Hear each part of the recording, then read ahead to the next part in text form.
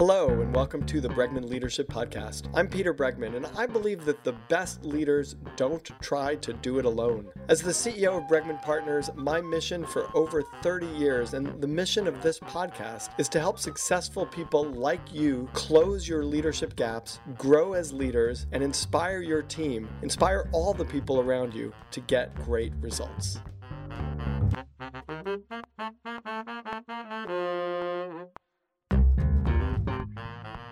With us today is Simon Sinek. We're really lucky. We're both in New York. We're both on the Upper West Side, so we decided to do this one as one of our live podcasts. Simon, I love your bio, right? The first line of Simon's bio is an unshakable optimist who believes in a bright future and our ability to build it together. And I think everything that you do follows that why, in a sense, like follows that purpose that you have. And Simon's publicized and popularized this idea of knowing your why and finding your why in a 2009 TED Talk that got millions and millions of views. How many views? 40 million views, subtitled in 47 languages. He's written most recently the book, The Infinite Game, which I really loved, and we're going to talk about some today. And I'm very happy to have you on the podcast. Welcome to the Bregman Leadership Podcast. Thanks for having me. So, let's not start at the infinite game. Let's start at what brought you, the why, and like what is your why became this seminal turning point in both your career and also like in the way that a lot of people think about the work that they do. What brought you to that idea? Pain. It wasn't supposed to be what it became. It was. It came at a time in my life where I had lost my passion for my own work.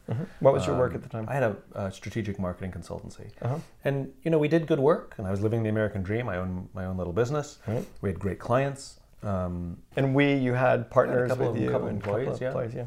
And but I fell out of love. And I didn't want to wake up and do it again. Right. People give stupid advice. Do what you love. Well, I'm doing the same thing. I don't love it anymore. Now what am I supposed to do? Right. Find your bliss. Thank you. Your bliss changes because you change. Well, I mean, was it your bliss at the beginning? Who knows? But the point is, it's not actionable advice. Right. Only do work you're passionate for. It's not. It's true. It's just not helpful. Right. And so it was a kind of dark period, and because I was embarrassed because things were superficially good. Did you hate it? Were you just out of love with it, but you kind of enjoyed it? What was your experience of it? How bad was it? It was dark. I mean, I really didn't want to do it, and right. I felt like I was trapped and had no options, and it wasn't. And I was lying, hiding, and faking every day. All of my energy went into pretending that I was happier, more successful, and more in control than I felt. Right. And a dear friend came to me and said, "I'm worried about you," and it gave me a safe space to come clean. And what did your friend notice that he or she was worried about? Like, how did they know to say, I'm worried about you? What makes a good friend a good friend? They notice. Right. And they notice what everybody else is, that I was able to fake, So so many people, by the way, in the work that we do, I think, are in that place where they are pretending to be more successful than they are, or pretending to putting on that good face. I mean, for many reasons. Some it's because they're going through what I went through, right. And some it's a tactical strategy. They falsely believe that by pretending they're more successful, it makes them more in demand. Yeah, right. It's like anybody that has Peter Bergman Consulting International. Usually, if it's international, it means it's probably out of your basement. Right. Global is different. Global is different. Big corporations are global, right. but individuals, international, not so much. And I was very grateful because it gave me the safe space, and all of that energy that went into lying, hiding, and faking went into finding a solution. And the solution I found was an idea that I'd been tinkering with, called the why, but it was only designed to help companies understand how to better market themselves, how to better talk about themselves. Right. And I started to learn about the biology of human decision-making and recognize that this idea that I had about marketing and the biology of human decision-making, the reason it worked in marketing is because it was real. It wasn't my opinion. Right. It was actually grounded in something. And so I recognized that I knew what I did and I knew how I did it, but I didn't know why. So I became obsessed. I was able to figure out my why, ask somebody for help to do that. We don't have objectivity about ourselves. Right. And it it restored my passion to levels I'd really never experienced before. Shared it with my friends. My friends started making crazy life changes themselves, and they invited me to their homes to share it with their friends. And I would literally stand in someone's living room in New York City and talk about this thing called the why and help people find their why for $100 on the side. And in some ways, it's not totally different than strategy work with an organization, because an organization's strategy work should come out of their why, right? Should. Right. Is the operative word. Right, there. But that wasn't the way you were doing strategy work, or most people No, do it was the way I was work. doing strategy work. I just didn't understand what was so profound was understanding the biological component and recognizing that the reason good marketing or good communications worked was because it literally tapped into how people make decisions and how people think and feel. And so it has a very personal, and if you think about it, it makes perfect sense. I mean, organization, I love it when people, IBM today announced, IBM didn't announce anything. Somebody made a decision and told the PR department to whip something up. Somebody approved it, and today IBM announced, It's human beings. Right. It's always human beings. Right. We put these sort of facades on human beings, and they become these corporations that announce things. In fact, things. I was thinking about this recently, that I was just reading yet another statement by a senior leader saying our employees are our most important asset. And my question was, who's saying this that's not also an employee? Right? Our employees are like, who's putting this out? Well, and who's saying it, and are you actually making almost decisions? Never. That's the thing that drives me nuts, which is I've never met a CEO who doesn't believe their people are important. The question is, where on the list are they? Right. Number one, growth. Number two, shareholder value. Number three, our customer. Number four, our employees. See, I told you, our people are really important. They are, and actually, right on the list. Even if they're the top of the list, the real question of what our values are is the choices that we make when our values are in contradiction with each other, right? Or in conflict, right? Of course. And so, are people really? Who did that was, and I cannot remember his name. You might know his name. The CEO of Alcoa. When I love the story of when he came in and it was turnaround, and he said, you may know the story better than I do, but he came in and he said, the only thing I'm concerned about is employee safety, and people, the financial analysts who were in the room couldn't get out of the room fast enough to put a sell order on the stock. 3 years later, it was worth multiples of what it was beforehand. Of course, but remember, the whole financial analyst community, their entire bonus structure is based on the short term. Long-term investors don't pay any attention to what Citicorp analysts think. They have their own analysts. Warren Buffett has his own analysts. The entire industry, CNBC, all of it is for the short game.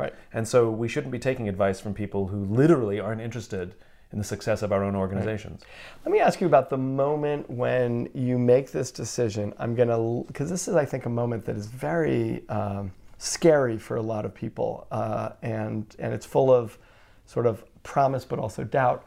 This moment when you decide, okay, I'm going to leave this thing that I'm faking, that doesn't feel me, but it's successful, right? I'm doing well by it. It could continue to be successful.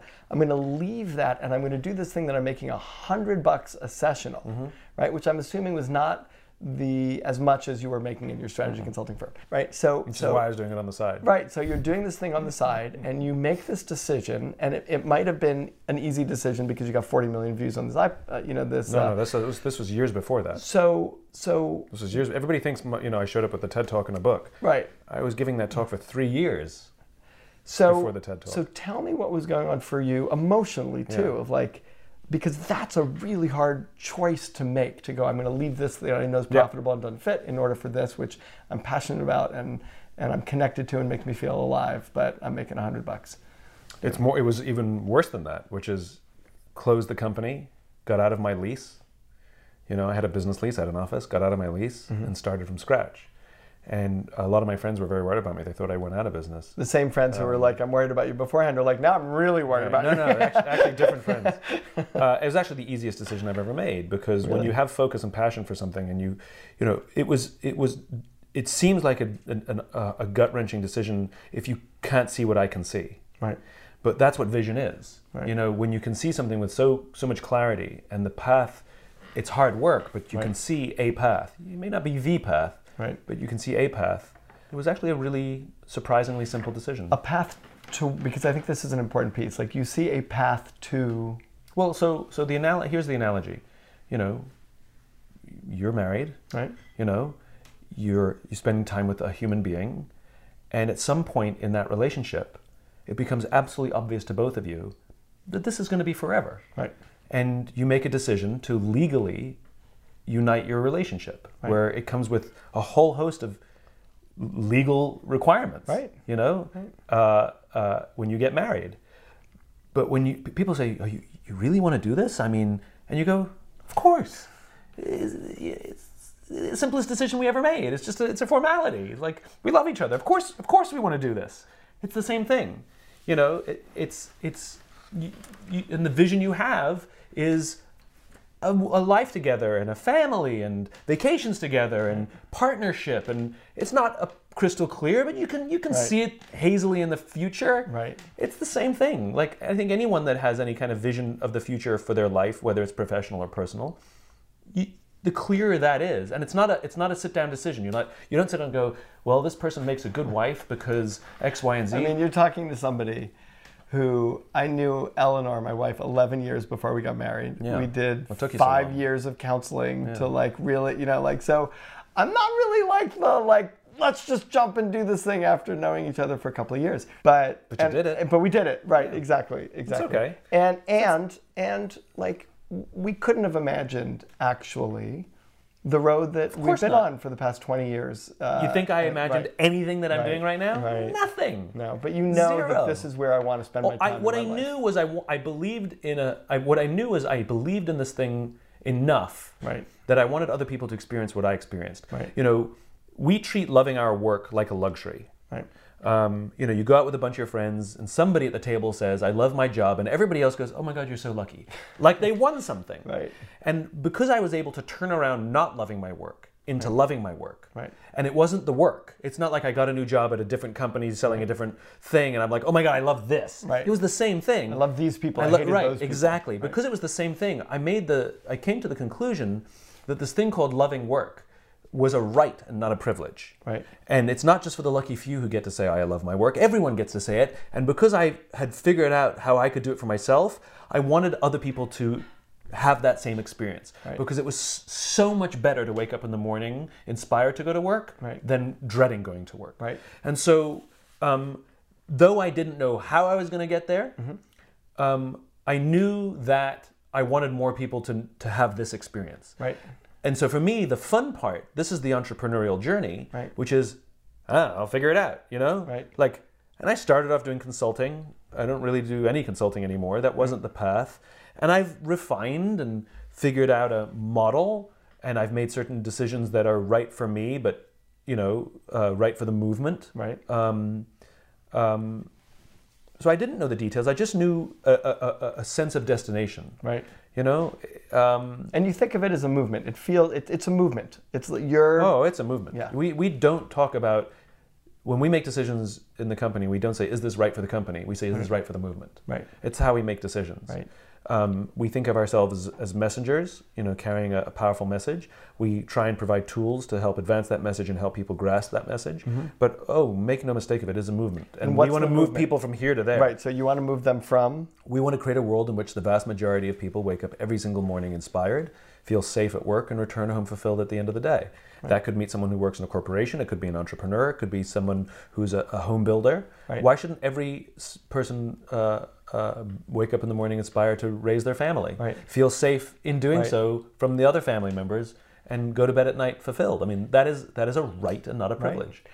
Are there moments even in this journey that is exciting and inspiring to you where you feel like, you know what, today I'm not totally inspired? So this is what people confuse about joy and happiness. Mm-hmm. Happiness is fleeting. Winning a client, happy. Right. Hitting a financial goal, happy. Right. Right. But that goes away. Right. Joy is like love. Joy is an ongoing thing. Right. And you love your kids every day. You don't like your kids every day. Right? You can love your work every day, but you don't have to like it every day. Right. There are plenty of days I do not like. Right. But I still love it. And you have this sense, I'm in the right place, doing the right thing with the right people. Yeah. And I make mistakes. Right. And I correct. And sometimes it hurts. Right. And sometimes it's certain, and sometimes it's uncertain. Right. I mean, it's the difference is I make these things with and this is what the why does for anybody. which is it helps you make these decisions while looking up rather than looking down. Right. You know, I see the forest for the trees Right. always, Right. and I'm not navigating based on the rocks and the stumps in front of me. Did you have any moments as you were building this where you felt like where you were worried this might not work? I mean, right now you're very successful. You've written a bunch of books. They're bestsellers. You know, you are leading a movement, and there's a lot of people joining you and working on this, and it's inspiring. Were there moments on this where you had that doubt? Or, Of course. And how do you keep yourself going in those moments? I have people who believe in me, and people who believe in that this is the right work to do. Right. And you know, courage is not internal fortitude. Right. Courage is fear in acting anyway. Right. It's not the absence of fear. And courage doesn't come from digging down deep. Courage comes from somebody who says to you, "I got your back. Right. I believe in you. Right. You got to do this. It's the right thing to do." Yeah, and then we act. Right. But without another human being, no single human being can do this thing called life or career alone. It's madness. Really powerful, and I think people forget that a lot because it's like, we're social if animals. I've got this thing, I'm going to make it happen despite everybody, and it's not despite everybody. There's not it's a single. with everybody. There's not a single successful, inspired, and happy person on the planet who did it alone.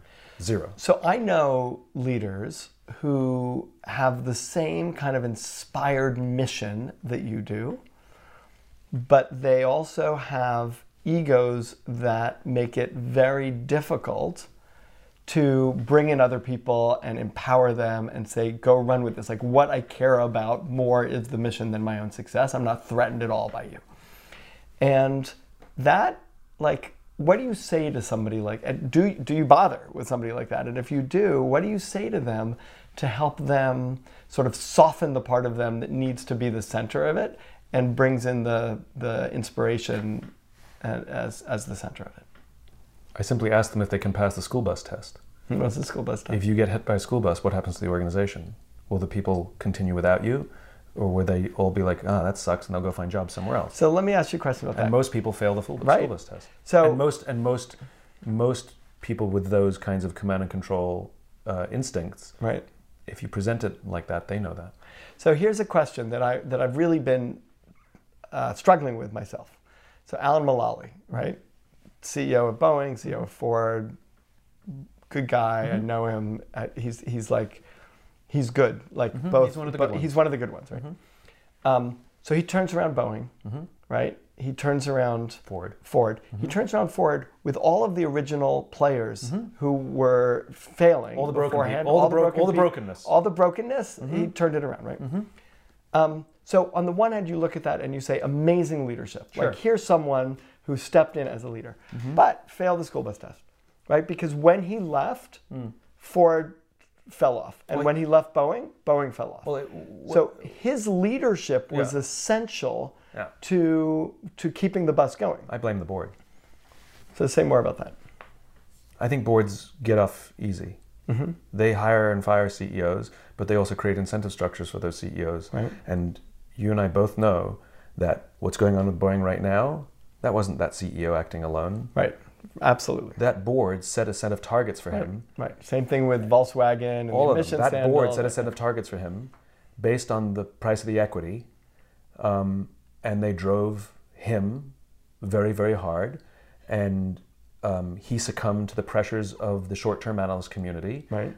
Every CEO, every C-level executive of every public company on the planet, behind closed doors, knows that Wall Street is a joke. Right. Like, they all talk about it, right. Not out loud, right. But behind the closed doors, right. Oh my God, it's just, everybody knows it. They know that they're forced to make decisions that are bad for their company. Right. I mean, if a company announces mass layoffs, the stock price goes up, right. And if they announce that they're reinvesting in R&D, the stock price goes down. Right. Like, that's screwed up. It's very screwed up. You know? And they all know it. Right. They all roll their eyes. Right. They all know the analyst community cares nothing about their businesses and only about themselves. Right. And yet they play the game. Right. And so I blame the board for not supporting or putting in a CEO with vision and the willingness to stand up to the analyst community. And there's a lot of blame to go around. The problem is no one will go to jail. There's real negligence here. People died. Right. People died. 2 plane loads worth of human beings died because the company was more worried about fast growth and short-term profits. Was worried about fast growth and cut corners and produced an aircraft that shouldn't be in the sky, Right. and produced, instead of making an aircraft that should be in the sky, they produced a safety mechanism to help it stay in the sky with computers, and then wouldn't teach everybody how to use that safety mechanism unless you paid to learn it. So which, of course, the right. smaller airlines and developing nations aren't going to do. Right. I mean, like, on what planet is this highly ethical behavior? Right. In Wall Street land, that's when it's, you know. So, like, the theme I think is- I think is the such board a bears some responsibility. common I theme. think people need to go to jail, Right. And there's such including that CEO. He got a $65 million. Sorry, this didn't work out. You know. Right. This theme that is also a part of human nature, right? Like, it's a part of human nature to be inspired and to, and it's a part of human nature to, like, greed and Sure. like this dark side, right? Sure, It's absolutely. like it's all part of human It's nature. all the package. It's all the whole And package. so what have you in your path of inspiring people and getting them to prioritize, to bias towards the inspiring, passionate part of their nature versus the sort of greed, short-termness of it? Anything that you've learned that helps people? You know, like, I assume that there's people watching here who, and listening, who feel the tug of both of those things and want to move in this direction of kind of inspiring and long-term, and yet act in ways that don't always reflect that. What can you say to them, or how can you help people, you know, prioritize this one over the other?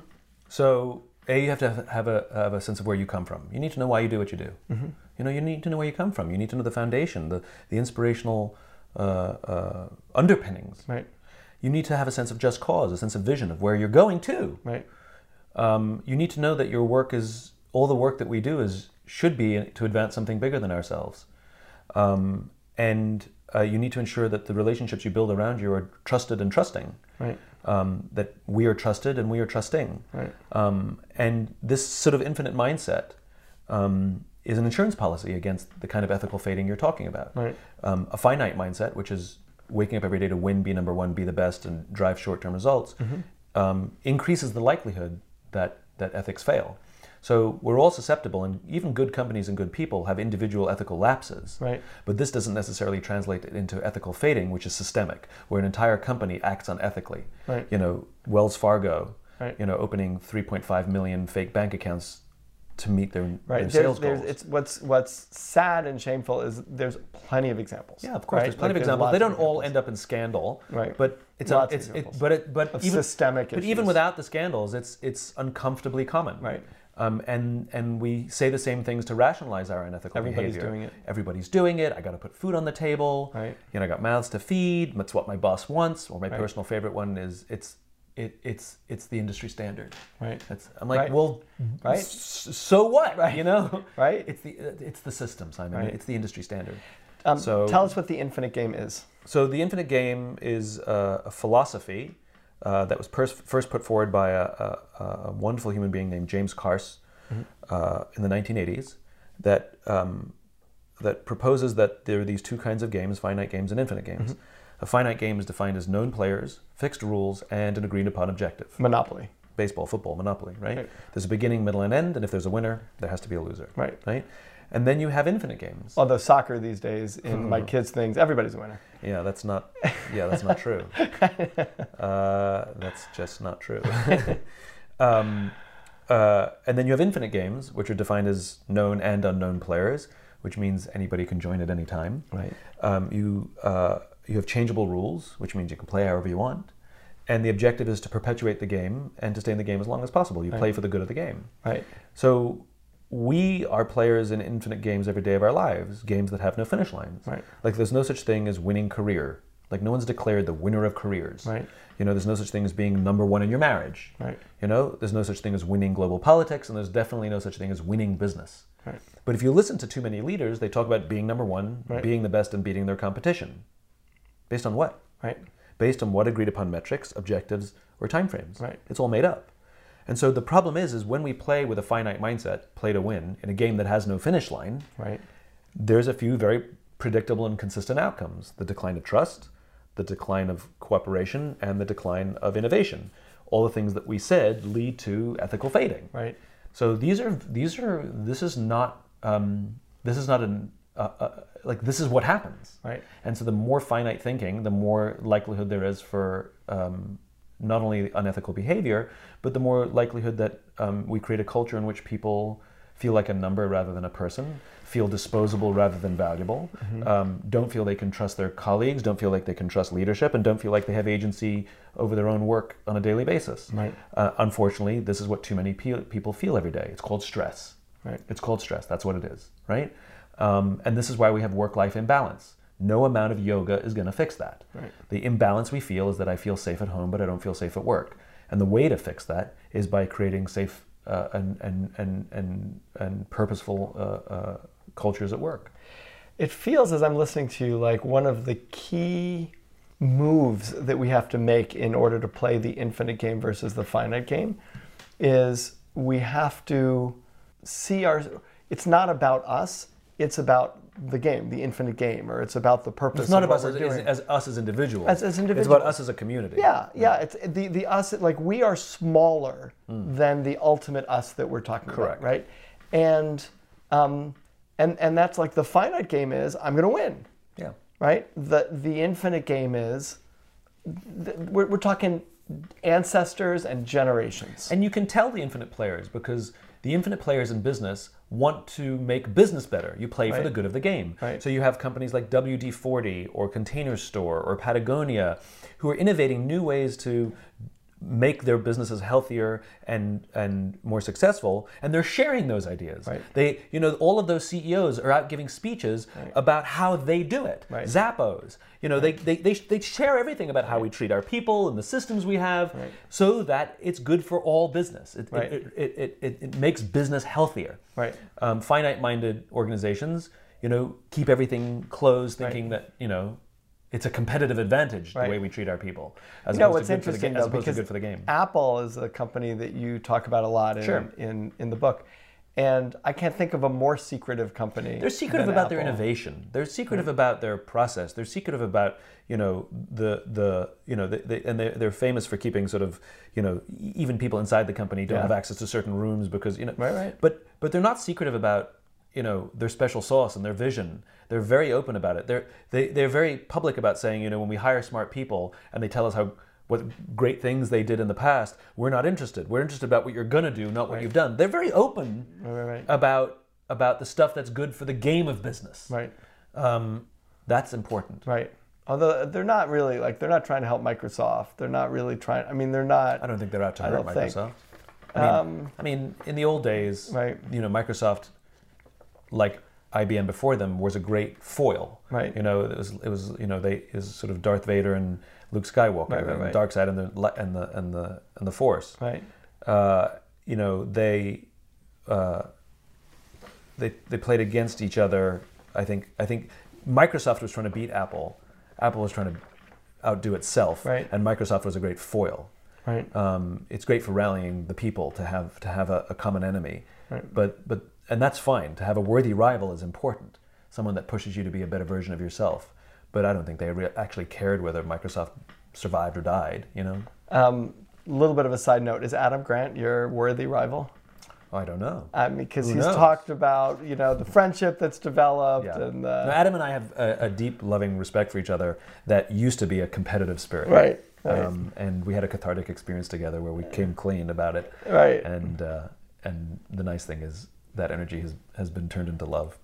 Yeah, and I have to say for myself also, I had this, I felt that with you, and I felt that I've had these sort of people that I for myself I'm like, well, they're more successful than I am, and based on what? And and it's totally, I have to say it's like over the past, doing this podcast in part, but over the past 3 years or so has totally changed. And these people who I used to think of as competitors, I'm now literally doing work with. I mean, we're just collaborating, we're doing really interesting stuff. And it's so freeing and so much more interesting than it's so much more fun. And it's a lot less stressful. If I wake up any day and pick a particular random metric, I can make myself feel bad about anything. Right. If I judge my entire career by TED views, I mean, there are other people who are moving ahead beyond me. I used to be number 2. Now I'm number 4. who cares? I mean, like if that's all I obsessed about, Right. then I would think my career is failing. Right. You know, it depends where you're looking. Right. But at the other side, I can't just choose the metrics Right. that are comparatively bigger than other people, because then I'll think I have nothing to learn. Right. And that's equally as blind. Well, and it's false. And false. Right? Yeah, They're both equally as blind. Right. And you know, what did Teddy Roosevelt say? You know, comparison is the death of joy. Right. You know. But isn't it a little hard not to? Of course, we're human. Right. Yeah, of course. So what do you do in those moments when you start comparing? You remind myself. Right. I remind myself I'm looking at a metric. Right. That I picked in this moment, usually by accident. Right.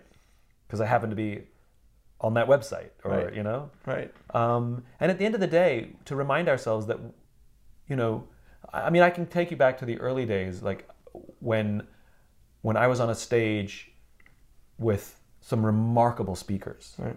You know, I mean, some of the best in the world, and I was sharing a stage with them, and I remember feeling incredibly insecure and thinking that I had to give a better speech than them, and that I had to get a longer ovation than them, Right. and this is the pressure I put on myself.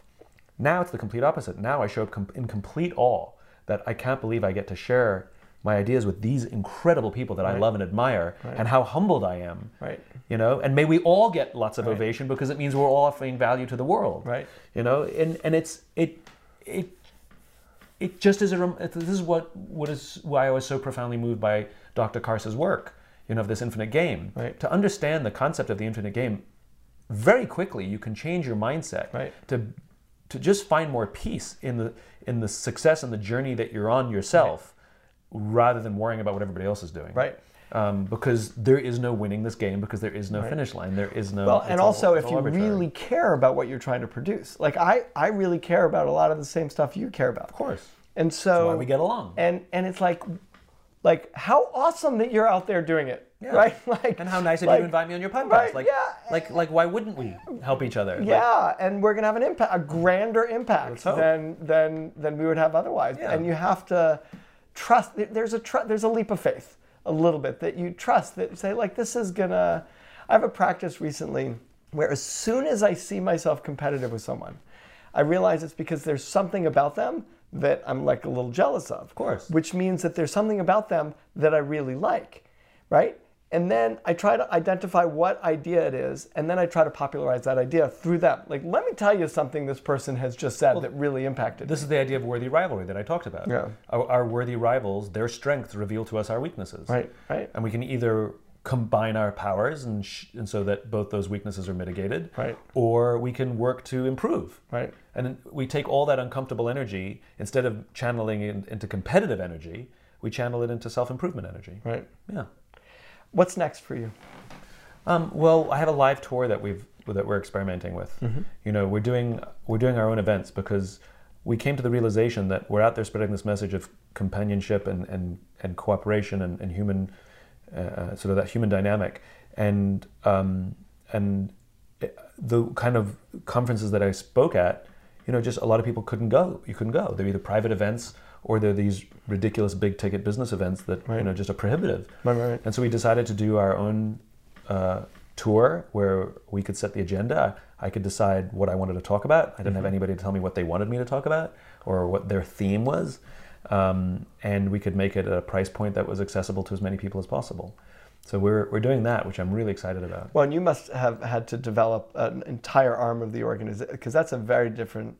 That's a very difficult business model to, like. I mean, I'm just thinking the model of saying I'm going to go out to a place and really bring in a whole bunch of people to have this conversation. I think it's hard, yeah? Or not so much. It hasn't been so hard. Just work with people who know how to do it. Right. Like, we're not doing it ourselves. Right. We're partnered. Right. We partner. Like, we have no clue how to do live events. Right. I mean, that's at that scale. Right. Like, we have no clue. Right. But turns out there were people who built entire businesses around this stuff. Right. So I could try and reinvent the wheel and make a square thing that doesn't go very well. Right.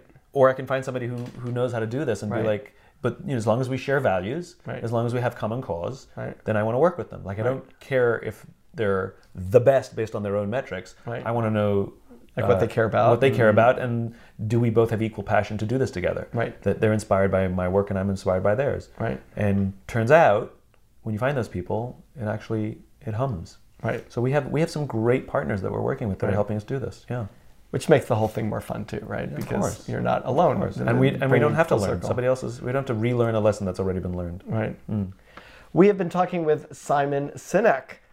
Simon's latest book is The Infinite Game. We didn't talk a ton about it. We talked about it in general, but there is so much more that we didn't talk about that is incredibly an infinite amount that but that's also very instructional, right? That kind of gives us a sense of like, how do we shift into play this? Yeah. What are the elements? How do we create an organization that plays this infinite game? I mean, I was inspired by Dr. Karsa's perspective, but one of the opportunities was, well, okay, got it.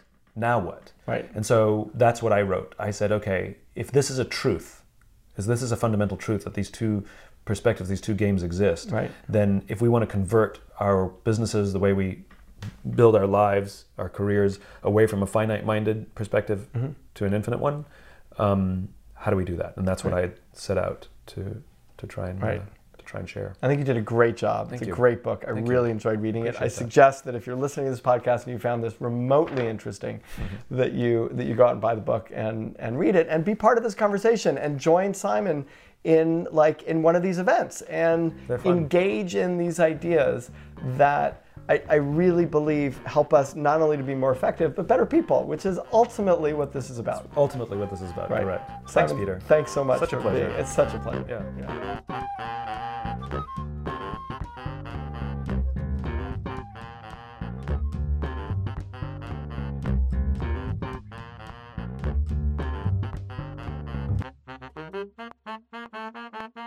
Thanks for listening.